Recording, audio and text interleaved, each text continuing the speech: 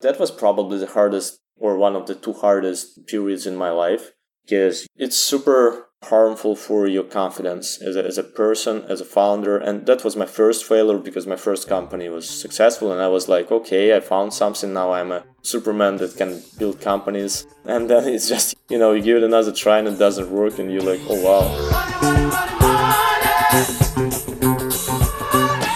Sounds crazy nowadays, but we became profitable just in 6 months after we started.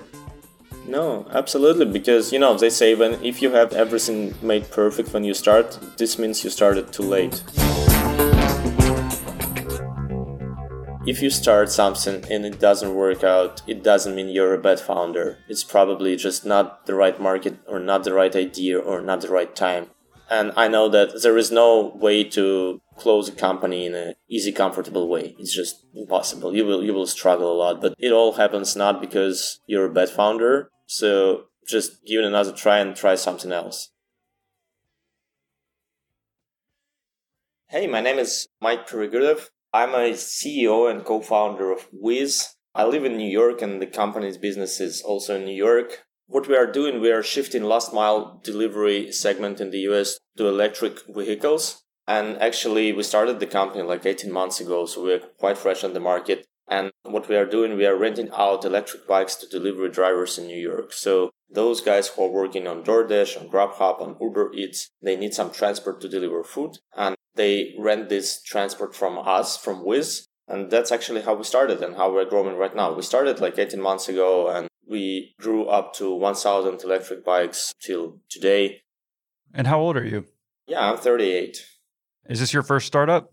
No, it's not. I mean, it's the third one. So my first one was quite a successful company. It was a meal kit delivery service. It was not in the US. So it was like a subscription-based meal delivery service, which I started in 2014 and then sold quite successfully, exited in 2018. So that was a success, I would say. And my second one was not that good. So I started a company here in the United States in online education space. It didn't work well. So we closed it and then we started this one, the third one, Whizz, which is going pretty well. And if someone wanted to check out Whizz, is there a website or app? What's the best way for them to just learn more about your company, why you're doing this interview? Yeah, it's getwhizz.com. Okay. And it's WHIZZ for anyone who's looking. Well, thank you for giving us a kind of brief overview here. So it looks like it says e-bike rental service for delivery riders. Are you doing that? I'm just imagining because instead of them using their own bikes, when I've even looked at electric bikes, they seem kind of expensive. So I guess they could probably deliver the food faster if they're renting a bike from you and hopefully they're making more money as well. Is that kind of the idea or concept?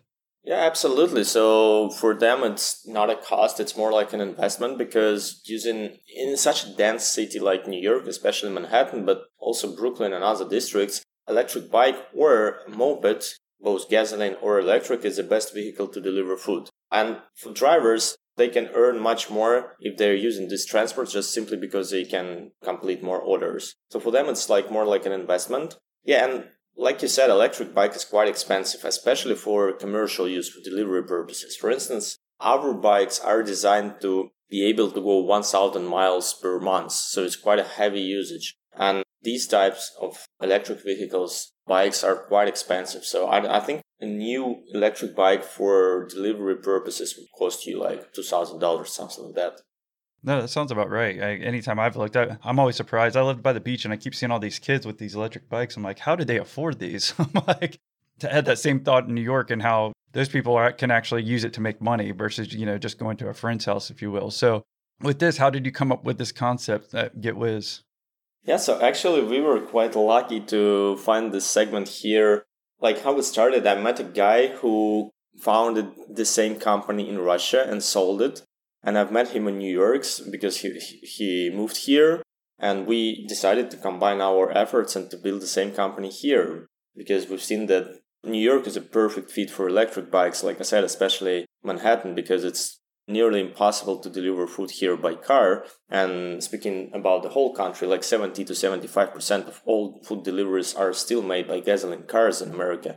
But New York is quite different from that because, it's a very dense city, like I said. So we've seen that the same model worked in another geography in Moscow in Russia.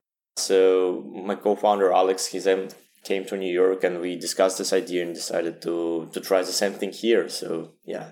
And Alex, you said, is from Russia?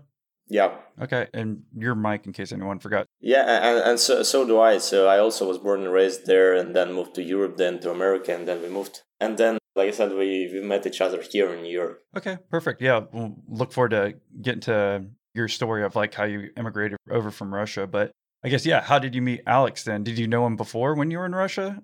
No. That's a funny story. We never met. And he moved, I don't know, like half a year before than me in New York. And when I came to New York, he just reached me out on WhatsApp. I don't know where he got my number, probably some, friends or something. And he reached me out like, hey, I heard that you moved here to New York. Let's have a lunch here. And we had a lunch and he told me about this idea. And firstly, I decided to invest in the company. So that was the time when I was still building my second company, which I mentioned I failed. But at that time, I was still trying to do something out of that. And so I decided just simply to invest in his company, in Whizz. And firstly, I was an investor and advisor. And just only 5 or 6 months later, I joined as a co-founder and CEO. So yeah, that's how it happened.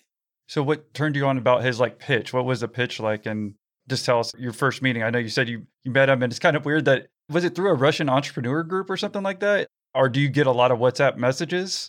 Yeah, I have a lot of Russian-speaking founders as friends or friends of friends or something, and a lot of them immigrated from the country in the last, starting from the Crimea, which was in 2014, right? So almost 10 years ago. So a lot of Russian-speaking founders all over the globe, and they somehow communicate sometimes. So it happens, I don't know, somehow like that. Yeah, so we had a lunch. So what caught my attention that he already built and sold exactly the same company in Moscow. And Moscow is quite a similar city to New York in terms of population, in terms of taxi delivery and other services, city services like that. And he just told me some numbers about the market. And for instance, he told me that there are more than 100,000 delivery drivers in New York today. And that's crazy. So the market is huge. Yeah, and then we had a lunch and I liked the idea, but I didn't invest during this lunch, obviously. We had some conversation later and then we had a weekend in Miami and I've seen he's a really hardworking founder, great guy, because after partying in Miami on a weekend, he was having work Zoom calls at 8 a.m. or something like that on Sunday. And I was like, oh, wow, this guy I should invest in. So yeah, that's how it happened. This actually sounds very interesting from Alex's perspective, or I guess you even investing. If you take some type of business like this that works somewhere else, it basically proved that it worked. And like you said, it's the same kind of demographics as far as population density. And I imagine people wanting to order food quick, and you're able to use this. So it seems like it was almost a no-brainer after you got to meet him and I guess become more comfortable and see his work ethic, it sounded like. Yeah, I mean, as an investor, you think about a few things, not only the market and the idea itself, but also about the founders, about their values, etc. You need some trust. So for sure, that was a strong sign, that success predictor, that this model already happened in other geography. So it can be applied in the other one. And with most of the models, it happens like that. Social networks, e-commerce, deliveries, everything, food delivery. It kind of almost similar in different regions. So yeah, this is a huge success predictor, I'd say. If something happened in one geography, it could probably happen in the other. It's not a 100% deal, but it's just increases probability. Yeah, and then I was just having some conversations with him and I was like, oh, he's a great guy. We have the same values, the same, goals, and feel super comfortable with each other, and that was another sign that we can try to build something together. So was your first meeting, did y'all speak in English or Russian? No, it was Russian. Gotcha. So you said that's a great connector too. You can go into business meetings and probably speak in Russian, I guess, if you're trying to pitch other investors, right? Probably. That works for most immigrants, I guess. So if a guy, comes from Latin America, he would probably, if he comes to New York, which is probably the most diverse place on the planet, I guess.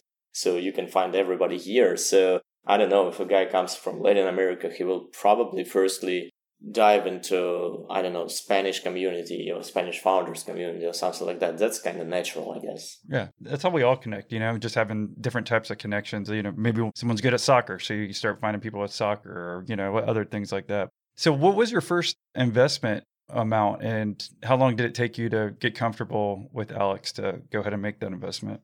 Yeah, it took us, like I said, 2 or 3 meetings. So this lunch, maybe, I don't remember, but maybe there was another one, lunch or dinner or something like that. Some conversation in WhatsApp. And then we just had a trip to Miami with some other friends. And after that trip, and while being on a plane, we discussed a lot these plans, and how he sees it, his vision of that business, of where it can bring us. And that sounded really inspiring. So it took me a few weeks and 3 meetings. But the check size was kind of small, so I invested like $75K or something. And did that go to mainly getting the bikes, or what was that allocation for? So at that point, he already got some investments from other investors. So it was not like the only investment we had. So it was like he already raised, I don't remember exactly, but probably more than $500K. So it was kind of a live company on a very early stage. So was it just because he wanted you as a investor? Yeah, so that was like that because, like I mentioned, I had built 2 companies before and one of them was quite successful. I exited it and I sold it to a strategic investor also in Russia. And it was kind of a loud deal. Everybody knew about this deal. So it was like, I don't know, the deal of the year in 2018 or something like that. So he heard a lot about my experience. So for him, it was like a value-add investor. Okay. Well, how far along was he as far as like how many bikes, or can you give us some before you put in that initial investment? Had he already kicked off the business? Yeah, it was already kicked off. And I don't remember the numbers exactly, but there were probably 100 bikes or something like that. And like I mentioned, right now we have 1,000 bikes.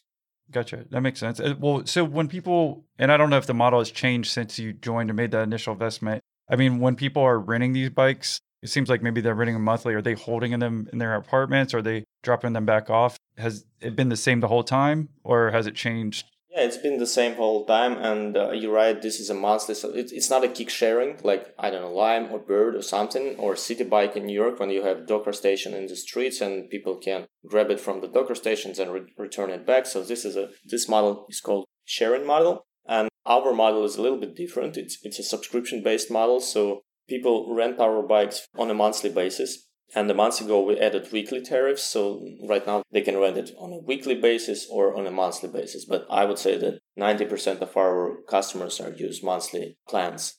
So yeah, and we rent out this bike and then people just use this bike like it's their own bike. And we don't see the bike. They maintain it. I don't know. They can do it in the street in their own place. Like they charge it themselves, etc. The only thing we provide actually is the free maintenance. Maintenance or repair or exchange of the bike. So this is a very important thing because it makes it like a hardware as a service. So they rent a bike and then they know that if something happens with the bike, I don't know, a flat tire or some problems with the battery or with brakes, I don't know, everything, or an accident happens, they can just go back to our office with this bike and we will quickly repair it in 30 minutes or we will give you a new bike. So it works like that. And this gives a lot of comfort to our customers also. But like I said, they keep it in their place. Do you still wonder who all those people are visiting your website, but never convert and then just disappear? Discover the game-changing tool that top professionals are raving about, Pearl Diver. Pearl Diver is a cutting-edge platform that provides in-depth visitor identification, enabling you to uncover valuable insights about your website visitors. By uncovering names, emails, company details, and more, Pearl Diver empowers you to turn anonymous traffic into high-quality leads. With Pearl Diver, you'll supercharge your marketing and sales strategy. Don't settle for guesswork. Dive deep into your visitor data and revolutionize your customer acquisition game. Ready to make waves? With Pearl Diver, you see actual people visiting your website. You get to know their names, emails, phones, titles, and company details. Never miss out on the opportunity to engage with your hottest leads. Pearl Diver matches your email interactions with identified website visitors, providing the insights you need to close your next deal. To learn more, visit pearldiver.io. That's PEARL diver.io. See who's behind those clicks today and learn how to connect with them at pearldiver.io. Yeah, I mean, that seems like it makes total sense because even with the standard bike, there's only usually a few things if we're talking like a beach cruiser that can go wrong. But once you start adding more tech, and some of these people, maybe they're not handy at all and they don't want to deal with it. So I could definitely see if like I was renting a bike and I'm trying to make money with Grubhub or something, or, Uber Eats on a bike. Maybe I'm too lazy or too tired to like try to fix my bike after my normal 9 to 5 and I just don't even want to do it. Or I guess you'd probably drop it off somewhere else that specializes in these and they'd probably be a lot more expensive to take care of. No, electric bike is kind of complicated thing. It's not just a regular bicycle. So in most cases, you just can't fix it on your own. So you have to go to a bike shop or something like that. And like you mentioned, it's quite expensive. So yeah, so for them, it's just easier to get to our office and get it for free. Okay. When you, I guess, initially invested, let's just say if it was 100 bikes and today it's about 1,000, about 2 years later or so since you invested? Just 1 year, like a little bit more than 1 year later. Okay. Do you have any other metrics that, as far as like customers, did you have about 100 customers versus like 1,000 now?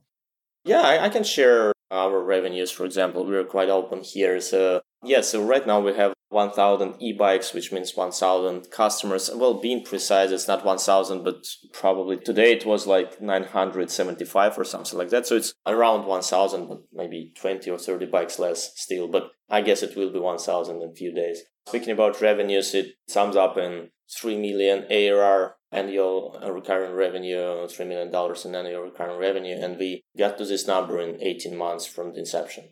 And so as far as getting the bikes, are you actually buying them from a different company and then leasing them out? Or are you like leasing them as well and then leasing them out to these guys? Yeah, actually, we do both. So our model is to get the bike and then we can do it with operational leasing when we lease it long term. Like, for example, we lease like around from our fleet, a little bit more than 1,000 bikes. 400 bikes we are in operational leasing, which means we don't own this bike, but another leasing company owns it and they lease it to us for 18 months, something like that.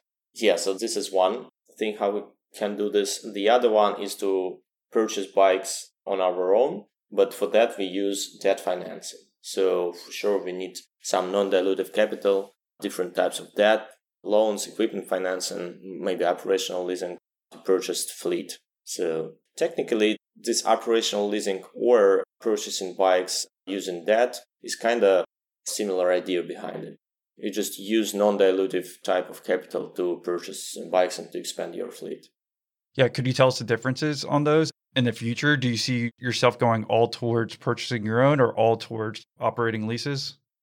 Yeah, I mean, we are open to both methods. And being honest, we actually didn't have any strategy what kind of instrument to use because we were just looking for any instrument because they're the early stage. And especially nowadays when all the VC market and all the financial markets are down, it's quite complicated to find any type of financing actually. So we were looking like, hey, somebody just give us some money or bikes or something. We were open to any ideas at the very beginning. Right now, while we grew and raised some cash, etc., so it's kind of easier for us and we can choose. And probably we would prefer purchasing bikes on our own balance sheet because in this case, we own the asset and it kind of help us capitalize the company. So probably that's a preferable method of expanding fleet, but we are open to any option because, like I said, nowadays it's not that easy to find capital. So yeah, we are just looking for better terms and open to discuss. Right. And that makes perfect sense. It's almost like trying to find a customer. If you did all one method, all operating leases, and then what happens after 18 months if those people don't want to lease to you anymore? Well, then you don't have a business, right? But at least if you own half, but I could understand if you own 100% of them, then you're like all your capital's kind of tied up in the e-bike, So, and when you're growing, you're just trying to do whatever you can to expand. So if you got the bikes at 50% off, if you bought all cash, then I bet you'd probably raise debt and just buy as many bikes as you could. So exactly, because right now in our business model, we mostly work on supply side than on the demand side. I mean, I call this a problem nice to have because we have a lot of demand. We have a lot of people in New York who want to rent our bikes. And that's great news actually for us, right? So our main challenge is to expand fleet as quick as possible. So we mostly work on supply side right now. So we are open to expand fleet in different ways because we have a huge demand and we just want to grow as fast as possible. It makes total sense. It's similar to, I've read about like gyms. Some gyms, if people don't know, some gyms will buy all the equipment, their workout equipment, but some will actually lease it from a different operating company, and that operating company will actually come in, fix it if there's ever any issues. So maybe some people didn't even think about that. So that's why I like to bring that up, because, there's always different ways to look at the aspects of how can I not necessarily do an e-bike business, but if people are thinking, I don't have enough capital to buy whatever machine I want to buy for my business and rent it out. Well, there are different ways to do it, whether it's like operating leases like you're doing, or there's other methods that you can always try to be resourceful and figure out.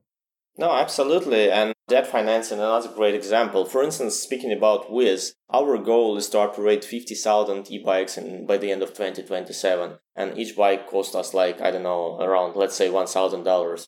So 50,000 bikes, it's like $50 million. And this is a huge amount of cash. And it's much easier to get it as a debt. And in this case, it will cost you only the interest rate on this debt, because like institutional, lenders will give you this 50 millions and you then give them back, and the only thing you pay is the interest rate on this debt.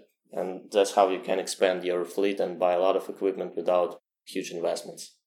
When you're kind of growing in the beginning and you're not sure, and maybe you're doing some operating leases, maybe there's something in batteries that they come up with technology wise that makes them way better in 5 years. And if you bought all these old e-bikes, if you bought them 100% of them older ones versus you have this new one that can go twice as far and whatnot, well, being able to have in your business to analyze the risk of like, hey, I didn't buy all of them and then I didn't lease all of them, but having an option either way, I think is always smart. Like even if you didn't mean to in the beginning, you're just trying to grow, but I think that's always a perspective to have as well.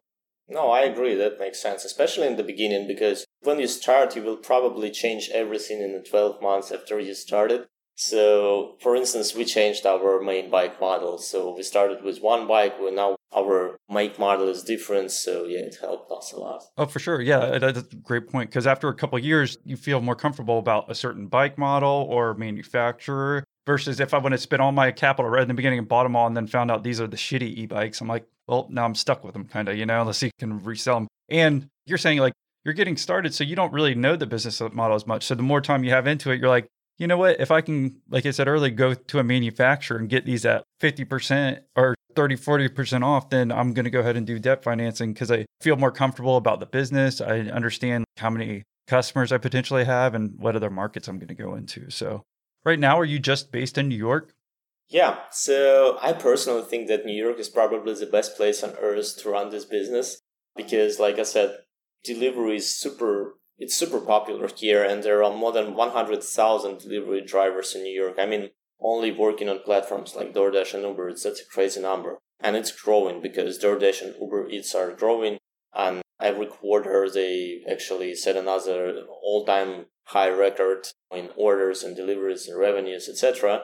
And while they are growing, we will grow like automatically, right? Because to complete more orders, they need more people on the platforms on the supply side, the delivery people, and these people will need our bikes. Like I said, 70% of deliveries in America are still made by gasoline cars. And while I believe it's not efficient, it's not effective, and it should be changed, I understand why it happens, because most of the cities and areas in the United States are much more flatter than New York, not that dense.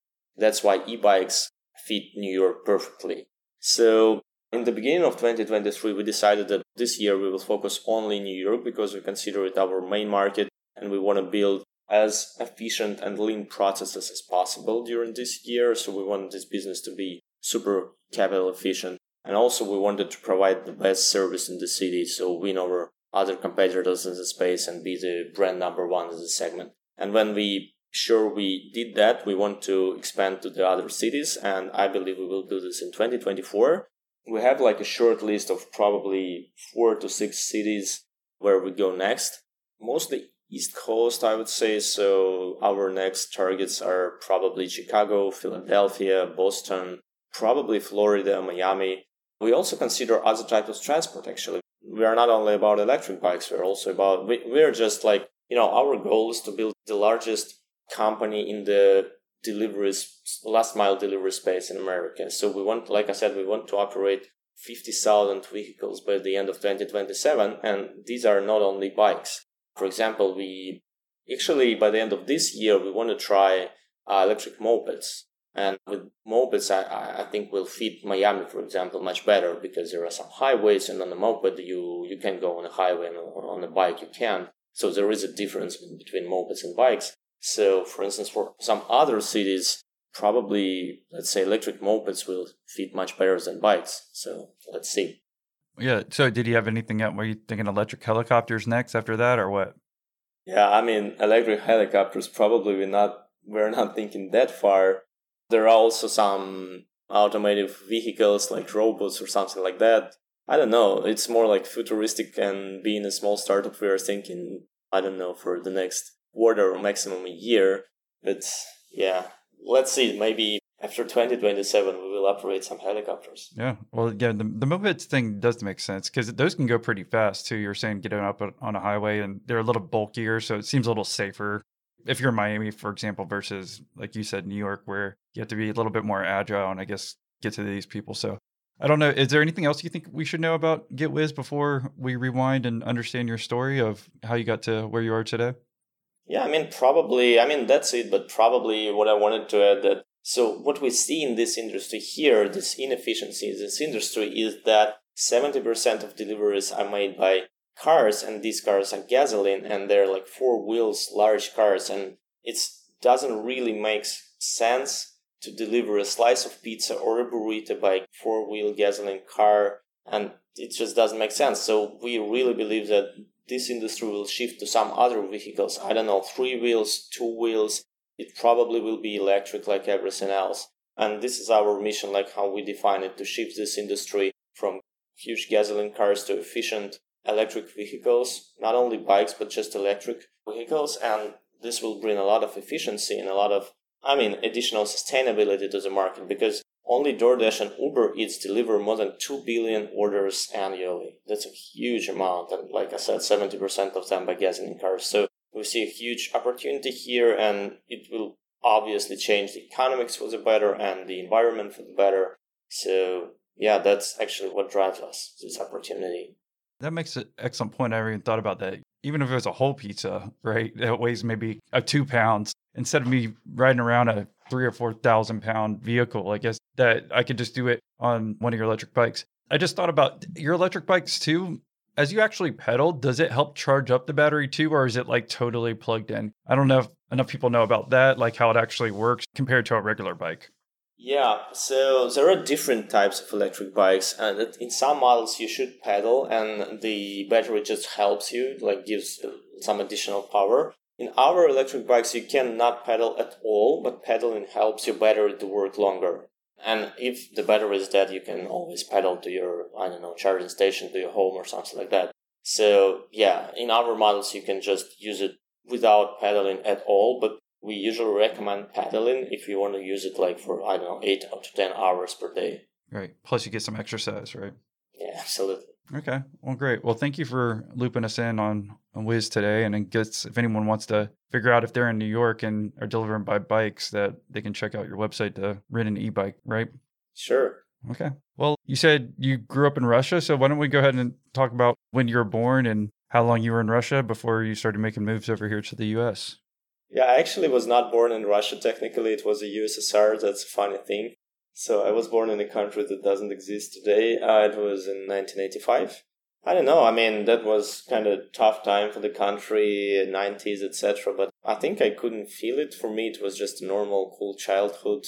For my parents, probably it was, not probably, but really it was a challenge because, like I said, USSR was like not existing anymore, and there was a new country and everything was new, and there was an economic crisis, etc. So it was not easy for my family, but for me it was just a great time, great childhood. I was born in St. Petersburg, great city, a little bit colder. Well, not a little bit, it's really cold there, and also always rainy. So something falls from the sky, it's either rain or snow, something like that. But no, it was great. And then when I grew up, I was really lucky to have my first job in a startup, in a tech startup. And the founder of that startup, he lived in America, in the United States for a while. He got some ideas and then he returned back to the country. It was 2010, 2011. It was a good time for a country before all this political things happened. So it was a time where a lot of startups and tech companies raised, etc. So it was quite optimistic at that time. And I was really lucky to get at this company, which was called Webinar.ru, which was a webinar software. And I was the 5th employee there, and I grew with the company. I worked there for like 4 years, and I grew with the company from 5 employees to 110 employees when I left. And I was very close to the founder and learned a lot from him. And that was an absolutely great experience. So when some young people ask me for advice or something like how to start a company or something like that, I usually say, like, if you're not a Mark Zuckerberg or something and you did not invent Facebook when you was 20, I recommend to go and work for a startup for a few years and to be as close to founders as it's possible, because working with them helps you learn a lot. And then just go and repeat this experience with your own companies. That's how I did that. So I worked in this company, Webinar.ru, for 4 years. And like I said, it was quite successful. So we raised cash from American funds, by the way, Intel Capital, European funds. So at that time, it was possible in Russia. The company was great. It grew fast. But at some point, I realized that, and I was a marketing guy there, so I was chief marketing officer. At some point, I realized that I want to build something on my own. And I came to Alex, who was the founder of that company. And I said to him, hey, this was a great experience, great time, but I feel like I learned everything here. So I would probably try something new. And he told, you're right. You should move further. So what are you going to do? And I said, I have an idea, a crazy idea of a startup. So I want to try this. I don't have enough cash or something, but I will try, though I'm very scared. And he said, okay, so no, you should definitely try. I don't know if it will be successful or not, but it will be a great experience for sure. And then he said, I will keep, for the next 12 months, I will keep half of your salary here just to help you to live while you're building your new company. And if you will work 4 hours as a consultant for our company. So it was like his way to support me. And that's how I started my first company, actually. Oh, nice. And so was this all, you were still in St. Petersburg the whole time? No. I moved to Moscow. When I applied to this job, it was in Moscow. So at the time, I raised in St. Petersburg, then moved to Moscow when I was 22 or something like that. And then next 7 years or something like that, I spent there working in these companies and building my own company. And if anyone's not familiar, I guess it's somewhat close. Do you drive or did you fly from St. Petersburg to Moscow? Like generally, if you're going back to see your parents, if you were living in Moscow.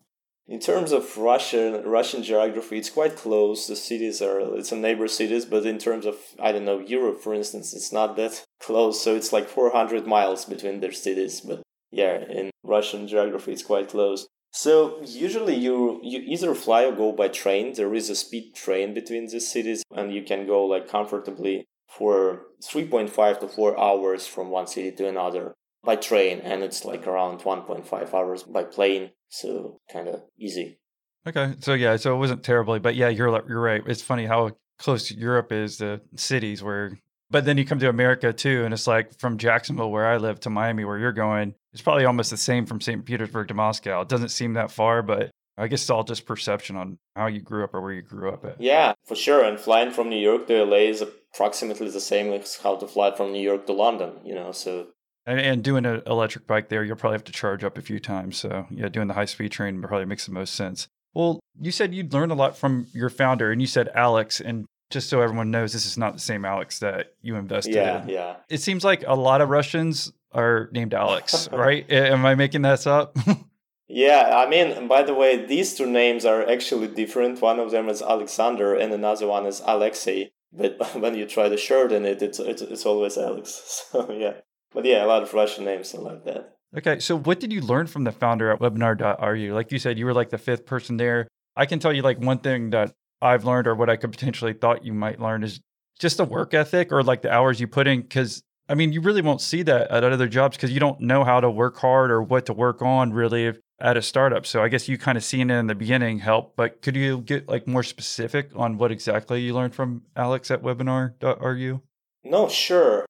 First of all, marketing. I was a marketing guy, but I didn't have that much experience, but I had some kind of, ideas and probably some small amount of talent. But he also is a very gifted person in that way. So he has a, strong empathy and he understands what people need.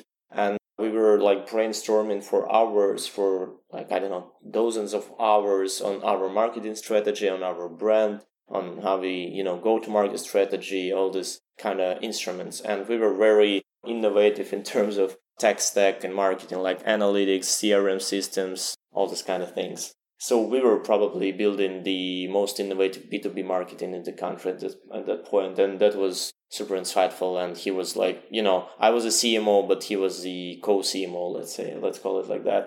So marketing, the one thing, but probably even more important, it's a lot of soft skills.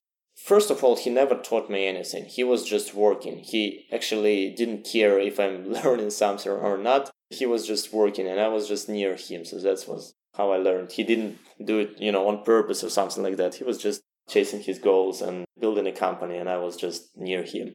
So soft skills probably. So like how to hire people, how to build a culture in the company, how to, fire people sometimes, how to negotiate terms in different situations, how to treat investors, how to raise rounds, how to build software, how to, how to communicate, how to give a feedback, how to, everything mostly about communications, I would say. And also, I was not that confident at that time, and I never actually thought that I would be able to build my own company or something like that. I didn't have it even in my dreams. So for me, it was like a very useful understanding that he's just a normal guy like me, and there are a lot of moments when he doesn't know what to do, and he just makes a decision.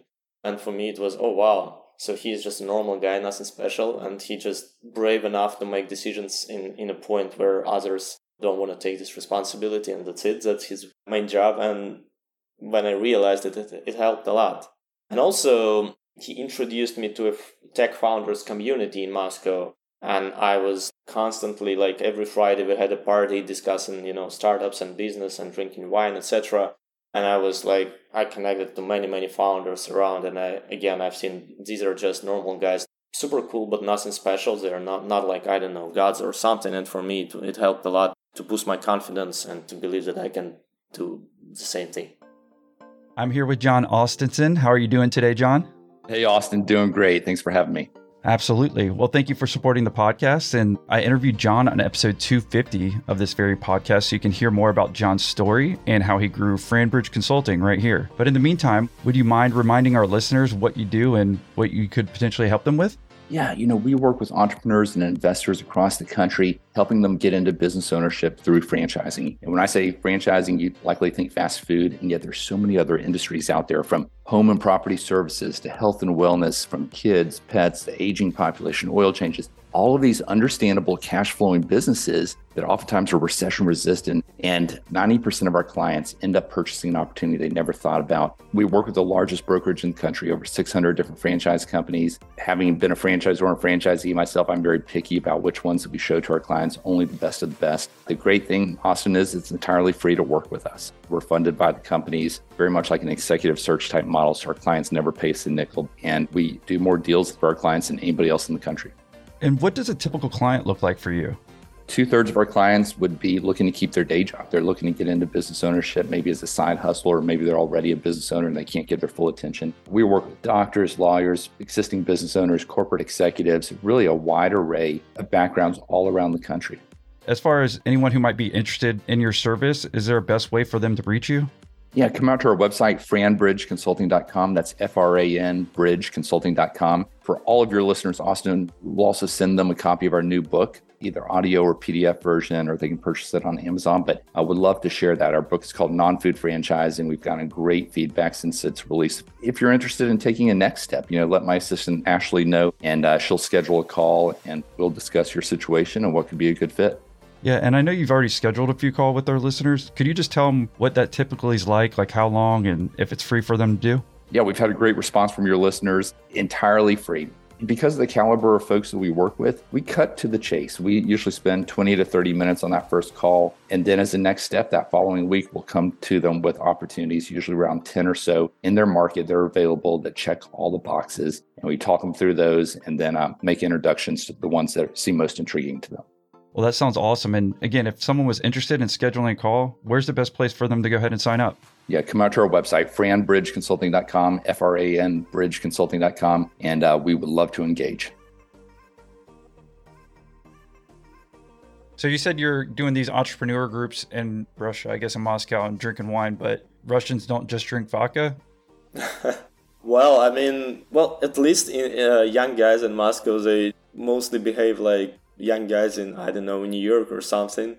Vodka is quite a rare stuff now. Okay, gotcha. So I guess what you were saying too, and I appreciate it because if someone thinks they're going to join a startup and the founder's going to have sit-down meetings with you for 30 minutes every day, it's not like that, right? It's like you learn by osmosis, right? They say just seeing the guy, what he's doing, whether it's talking to people.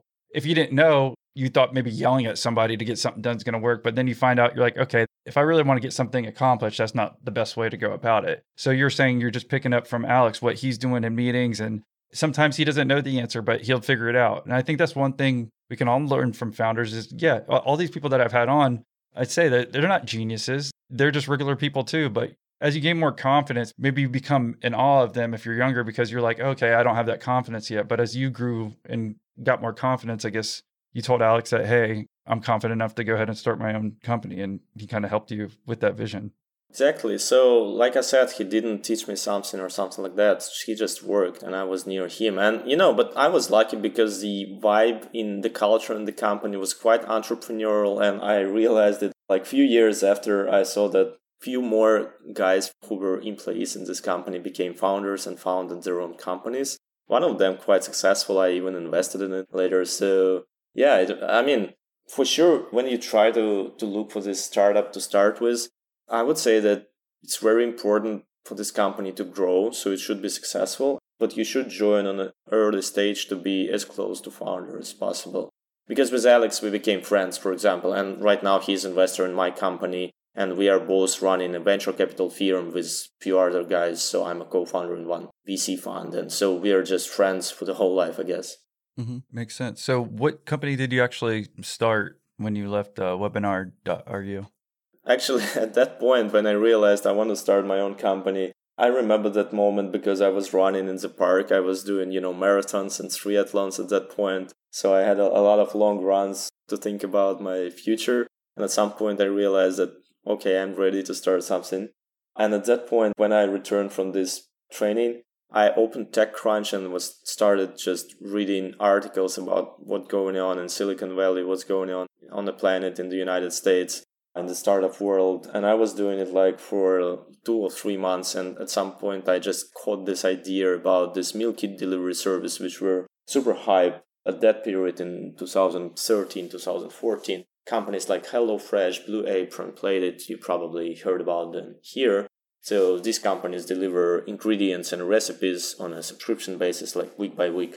So I was impressed with this idea because I was just, oh wow, this is a great idea. You can just subscribe on a box with ingredients and recipes and you will cook like every day you cook another dinner and it's delicious. So I really loved the idea. And I also loved business model, which was subscription based. And I found it almost the same as software, like SaaS companies, software as a service, which I was previously in like webinar.ru. So I was like, okay, so in my previous company, we sold software on a subscription basis. Here, I will sell food on a subscription basis. And this is quite similar. That's how I thought about it.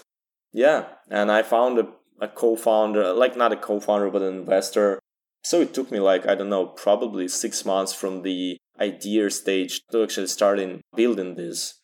Yeah. And we started it in August. I actually remember the exact date. We started it on August 14th of 2014.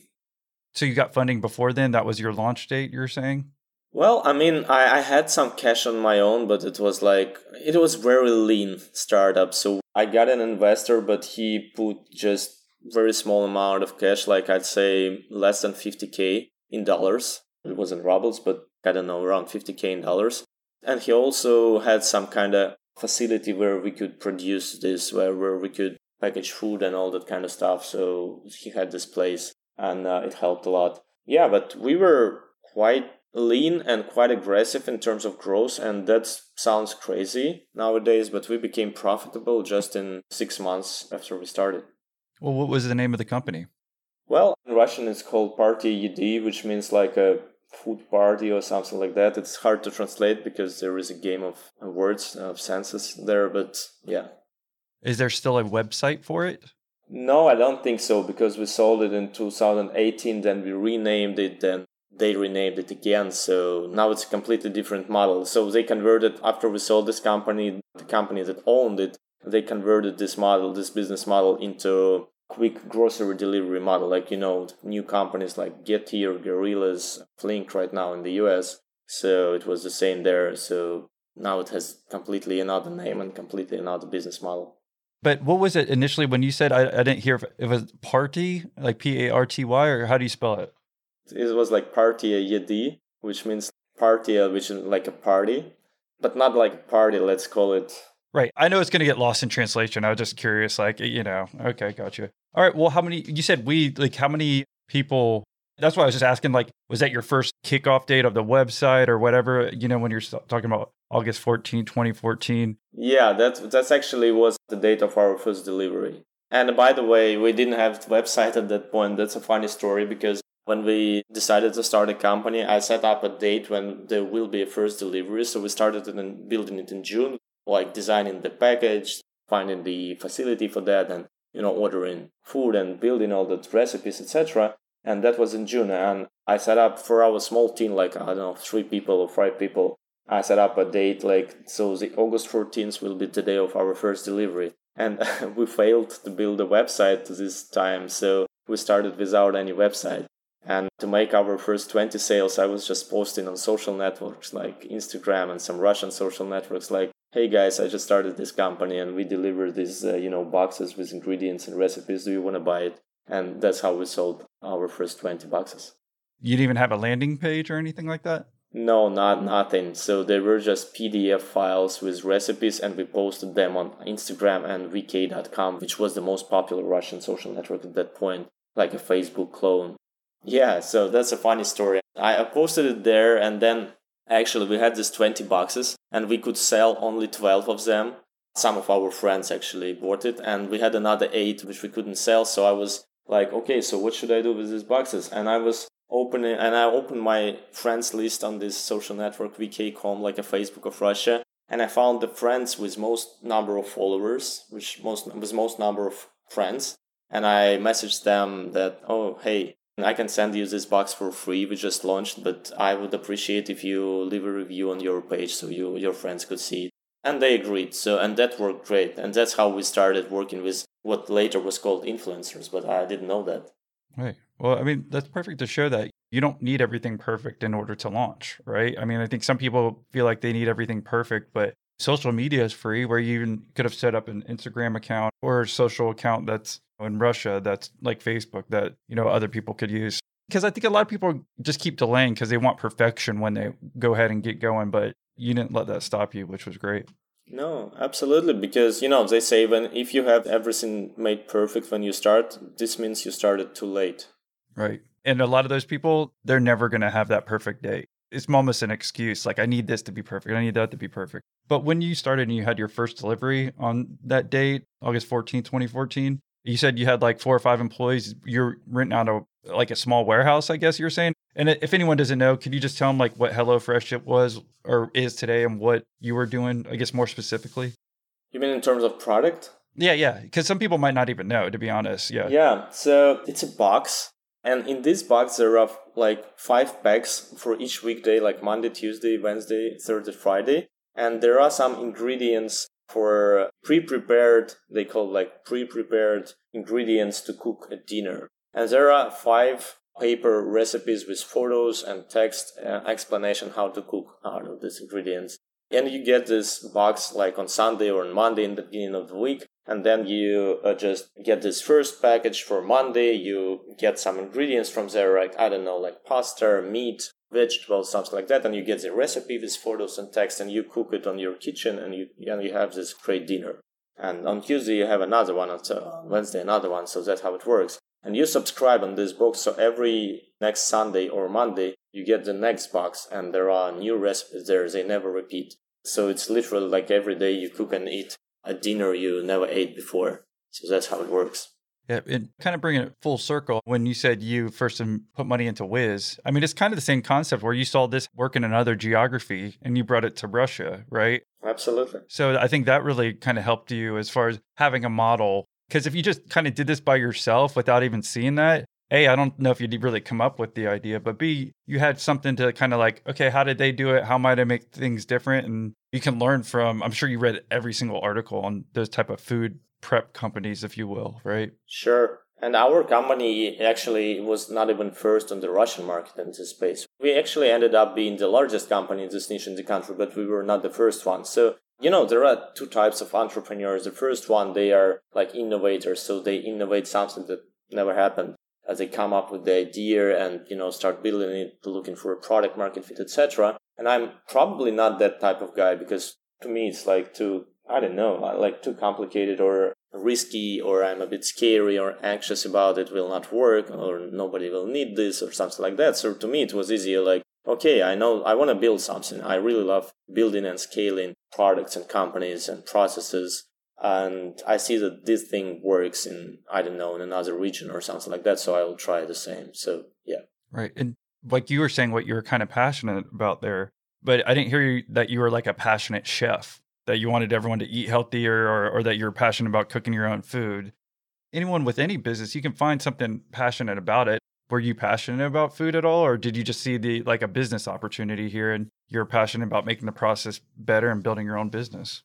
Yeah. I mean, in ideal world, you would probably better passionate about both, about the business part of it and about the product part of it. In my case, I was definitely impressed with the product, but in terms of as a customer. So I was like, oh, wow, if I had a service like that in my geography in Moscow, I would definitely use it with my girlfriend. But I was probably even more impressed with the traction of these companies in the United States and in Europe, like HelloFresh and Blue Apron.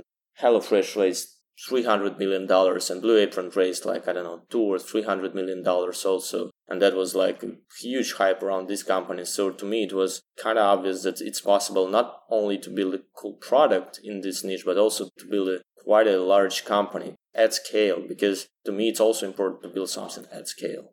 And so were all those customers in Moscow, you said, when you first had it? And can you just tell us like how many employees you had and everything when you got started? I don't know. I mean, we started with 5 people or something like that. We grew quite fast. So after 12 months of growth, we were like probably 30 to 40 employees. Yeah. And actually, we sold the company 4 years later. So like I mentioned, we started in 2014 and sold the company in 2018. And at that point, there were 250 employees. And we had a 30,000 square feet warehouse, kind of innovative one. So it was quite a big one.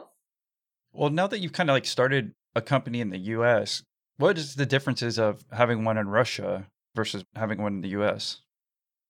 Probably not that much. It's just the US market is really easy to understand how it works because it's quite transparent. There are so many use cases, case studies, materials, media, how you can explore it. So when I came here, I already knew a lot about this market. And it's basically, it's quite similar. If you have product market fit, if you're building something that people really need, then it's quite similar. Of course, there are a lot of differences. For instance, for sure, there are some cultural differences, like how you build a company, how you hire, how you work with employees, what type of culture you're building. But again, it's not that different, at least in my case, because I was like I said, I was working with quite a Western-oriented founders. And the company I sold, my first company, it was called Yandex, which is a kind of Google type of company in Russia. It's an ecosystem, like they have search engine plus Netflix plus Uber, etc. And this was a kind of, I would say, Western-oriented companies that were listed on NASDAQ and not that different from Google, I'd say, at that time at least. I don't think it's like that right now, but at that time it was like that. So it's not that different. I mean, culture is a little bit different. For sure, language is different and also some laws. But in its core, you should find a product market fit. You should find something that people really need. And if you find it, it just will work out. So this was called Yandex Chef? Yep. So when Yandex acquired our company, they renamed, like, I still worked there for 1.5 years then after that. And we decided to rename the company like in Yandex Chef. It's like Uber Eats, Yandex Chef, something like that. So yeah, it was under this name.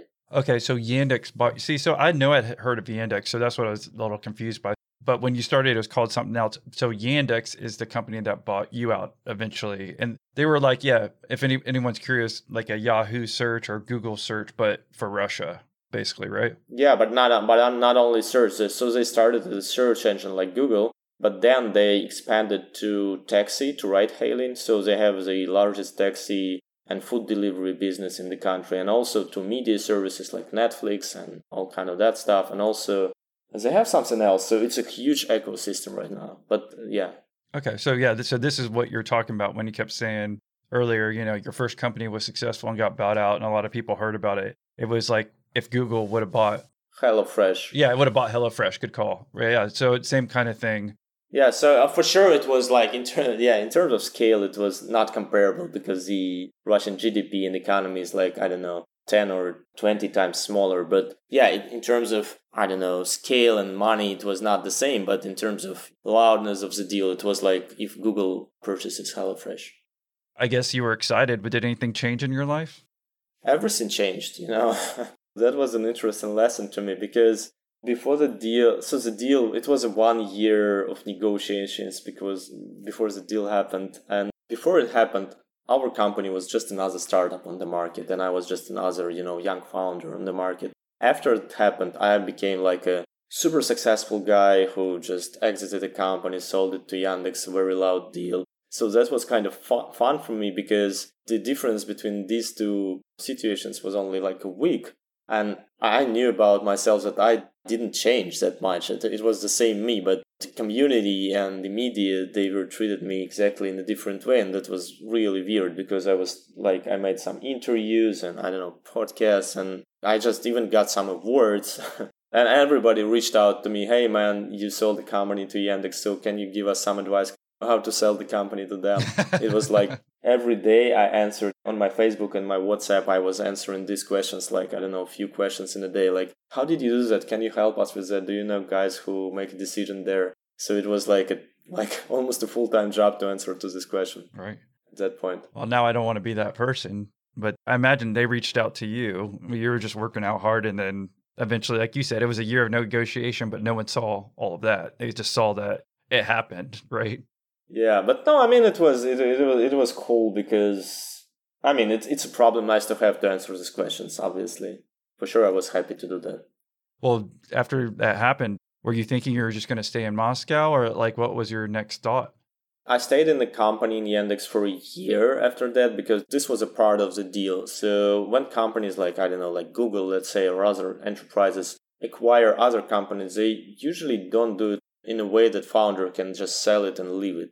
Usually to get all his cash out or something like that, the founder or a team of founders should work, let's say in Google, at least for 4 years or something like that. But we were negotiating different terms, so we stayed for a year, and then Yandex bought the company to the 100% because the first part of the deal was only 50% of the company, and after a year they bought the other 50%, and that's when it ended.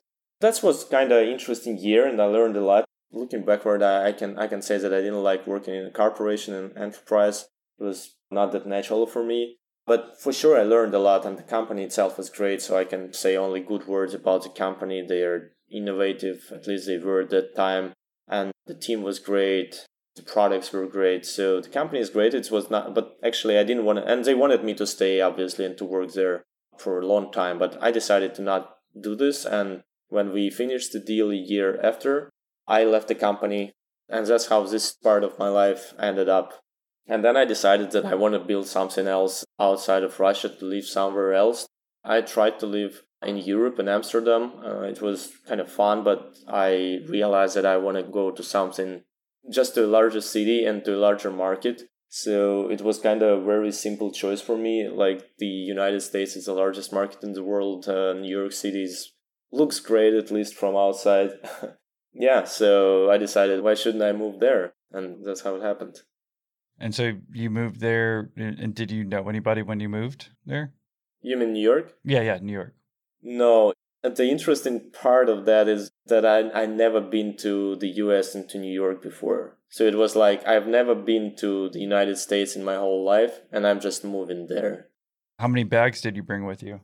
Yeah, that's a great question. I brought one bag, and another one is a bag for a tennis racket. Because I play tennis, it's important to me. Oh, nice. Do you like Maslov? Isn't that his name? Who's the Russian tennis player that's really good? The younger guy, taller guy. There is a Rublev. I guess there is a Rublev and there is a Medvedev. Medvedev. Yeah. Sorry, dude, I'm trying. It's hard to say Russian names. Yeah, exactly. No, he's a funny guy, but I'm a fan actually of probably Roger Federer. All those classics. Gotcha. Yeah. Okay. Well, that's pretty impressive that you only brought one bag with you too. I mean, other than the second one with tennis racket, Yeah. I don't know. I just that type of guy that I don't like to have a lot of things around me. It seems like I feel like more freely if I have only necessary stuff. And I don't know if it's normal or not. So I even speaking about buying clothes or something. If I want to buy something new, I would probably throw something all the way first and then buy something new. So it's always one bag. Yeah, just keeping it simple. No, I appreciate that. That makes sense. But I guess when you're making that, well, I guess you said you went to Amsterdam first. I mean, you made enough money, I imagine, from the sale that if you wanted to, did you have to work again? Did you make enough money where you don't have to worry about money anymore? So that was my kind of next crisis because, yeah, I earned some cash. It doesn't mean I became the richest guy or something like that. But yeah, I probably could stop working for, I don't know, 15 years to 20 years. Or if I invest this money wisely, I could probably not work at all for the rest of my life. It would not mean that I will live some super luxury life or something like that. But it could be just a normal life and doing nothing, something like that, probably. But yeah, and that was a totally new situation for me in my life. And it led me to some kind of a short crisis when I was just lost some motivation and didn't understand what I really want to do. At that point, I decided to make some investments. So the year after I left Yandex, I made like around 12 venture capital investments in other startups. And also I co-founded a venture capital firm called S16 with a few of my friends, including a founder of Webinar.ru, by the way. So we started a venture capital firm. And right now, by the way, it's really successful. We have like $80 million under management and made around 60 deals, have 2 unicorns in the portfolio. So I'm not operationally involved in this company, in this venture fund, but I'm one of the co-founders. So I spent this year trying myself in a role of VC investor. So that was my next experience. And I actually really liked it. So it's kind of interesting, but at some point I realized that I probably want to try to build at least one more company in my life before switching to investor role. Right. And I've heard some of it, even just being in the venture role, and I could see this. I mean, never that I've had enough money to do it, but that it does get kind of boring, that you're not like boots on the ground. You're always advising, and being in a position like you are today with Whizz, that it sounds like you get to be more hands-on and you're still learning, right? And you're probably having fun in the city that you wanted to move to.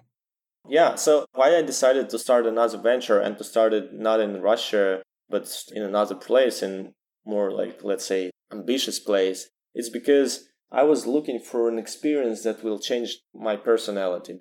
I have this reflection like this experience with this meal kit delivery startup, it changed myself completely. So it was 2 different personalities. It's me before I started the company and me after exiting and selling this company. It was such a boost in self-development. And I was looking like, what can I do next to experience the same boost in self-development? And to me, it was obvious that to build another company in Russia will not be the boost like that. And also I was kind of concerned about the country itself, like the way it goes in terms of politics, etc. It was quite obvious even at that times that it's something wrong happens there. So, but also, like I said, to me, it sounded a little bit boring to build another company in the same region. It was nothing new there.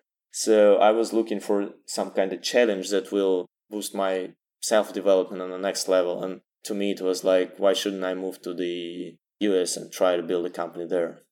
And what was that company? So actually the company, my second company, I failed eventually. It was a company, its name was Pivot. and it was an online education company. It was like an online boot camp for creative professions. So we launched online courses for people who want to be fashion designer or interior designer or a photographer or something like that. So that was the idea behind the company. And the idea was actually beautiful. I really thought that education is in crisis all over the world, so we should change it. We should bring more tech there. We should make it more affordable because it's really very expensive, especially here in the US, if we talk about higher education. So it sounded like it should work. And we raised $2.5 million in our seed round and started doing it. And it was, by the way, it was before I moved to New York. I started doing it remotely. But it even started in Russia and then in Amsterdam. It was mostly because I was in the process of making my US visa, and to make a work visa, like a talent visa, it takes time, like around a year. So I was just waiting for it. Yeah, and we started this company. At first, it worked well, but then we realized that then we just couldn't scale it at some point. And we worked on that like for probably 14 to 15 months. So almost 1.5 years, but it just didn't work. So we tried hundreds of hypotheses, different products, different go-to-market strategies. We actually tried everything we could, but in the end, it just didn't work out. And economics didn't work. Customer acquisition was too expensive, and customer retention was not that good as we expected. I'm here with Megan Bennett. How's it going, Megan? It is going great. How's my favorite podcast host and the most handsome young man? I'm doing fantastic. Thanks for stating the obvious, Megan. But we're here to talk about you and your company, Light Years Ahead. I interviewed Megan on episode 177 of this very podcast. And she helped all of our Patreon members on Group Call 3. So you can hear more about Megan and how she helped our Patreon members there as well. So would you mind telling us what you do and how you could help our listeners, Megan? Yes. So my agency is Light Years Ahead, and we're boutique, but we're a national PR firm. We're women-owned, and we focus on emerging brands, experts, and services in the consumer lifestyle space. We're based throughout the U.S. We're in New York, Kansas City, L.A., and Dallas. And we really specialize in maximizing media exposure for brands and experts, which can then create more sales and brand awareness and influence buying decisions. Our clients range everything from small startups looking to make a name for themselves to large brands that are trying to become relevant again. My agency, Light Years Ahead, we target the very top editors, writers, and producers across all different media outlets. And we've been doing this for over 20 years, which has earned us a very strong reputation with the top media, with outlets like BuzzFeed, Today Show, Good Morning America, Refinery 29, Pop Sugar, Forbes, and many more. We can help you grow your brand into a household name. Well, that sounds awesome. So if someone might be interested in your service, what's the best way for them to reach you? Oh, the best way to reach out is to email me at Megan, M-E-G-A-N, at lightyearsahead.com. That's Megan at lightyearsahead.com. Or you can check out our services and capabilities at lightyearsahead.com, our website. And I know you've helped a few of our past guests as well with their PR, and they do sing your praises. So hopefully it can help some of our listeners as well. Absolutely. And we love working with your listeners and entrepreneurs who are really passionate about what they're doing. And this is what we want to offer your listeners. The first 5 listeners that schedule a call with us to develop a PR campaign will receive $500 off their first month of services with us. It's a great deal. Awesome. And one more time, what's the best place for them to reach you to take you up on that offer? You can reach me at Megan at lightyearsahead.com or check out our website at lightyearsahead.com, or you can go to our Instagram page at LYAPR. Yeah, I guess, would you say it's like maybe like masterclass, but for the fashion community? Yeah, it was kind of like a masterclass, but more hands-on education. So it included like live sessions, assignments, and it was more expensive. So masterclass is like more like a Netflix for education. And that was more like a boot camp. So it included not only videos, but also assignments and curators and, Slack channels, groups, and mentors, etc. So it was like more like a boot camp. And it was more expensive. It's called, the website's pivot.ws. I guess it's still working. Yeah, it's still working. We just made it free when we decided to stop the company. We just made it for free. We opened all the materials and, everybody can use it now. Who could use that information? You said a few earlier, so I guess if they want some free, good information, they can check it out, right? Yeah, exactly. If you're in the fashion space, there is some cool materials there. I see a cool picture of you with your neon tennis shoes, though, too. Oh, wow. Yeah, probably. Yeah, it sounds like it would work, right? Because, I mean, like you said, if Masterclass kind of worked, but this is a little bit more expensive, but you're getting more hands-on. I guess it's just like online education. It seems like there's always more and more, and it's never as easy as it looked. And not that you thought it was going to be easy, but I think it's more difficult than kind of people think. I don't know if there's any other thoughts you have on it before we kind of round up, but as far as pivot. Well, I mean, education space, it's really, really tough. And there are some reasons for that. And it's also really different in terms of regions because of legacy. It's different laws and legacy and history in different countries. So if with Whizz or with HelloFresh, the same model could work in a different region. So with education, it doesn't work like that. So you can't just transport one model to another region and it will automatically work. It doesn't work like that with education. Also, with education, what is really tricky is that it's nearly impossible, at least I don't know any example in the world, to make an education company which will be at the same time education of a good quality, also affordable, and also scalable. So these 3 points, you could not mix it together. It's either affordable and scalable, but the quality is low. If it's high quality and it's scalable, then it's not affordable, etc. So you can't combine all these 3 points, and that's the problem with education. When did you shut it down? Like, how long did it take? And what was that realization like for you? That was probably the hardest, or one of the 2 hardest periods in my life, because it's super harmful for your confidence as a person, as a founder. And that was my first failure because my first company was successful. And I was like, okay, I found something. Now I'm a Superman that can build companies. And then it's just, you give it another try and it doesn't work. And you're like, oh, wow. You're not as smart as you thought. Yeah. Yeah, exactly. And it just harms confidence so much. And also, it's not a real fun to talk to investors and to your team, to your employees. And so your investors were losing money. They lost their money. Your team, your guys you worked with for this like more than a year, they lost their jobs.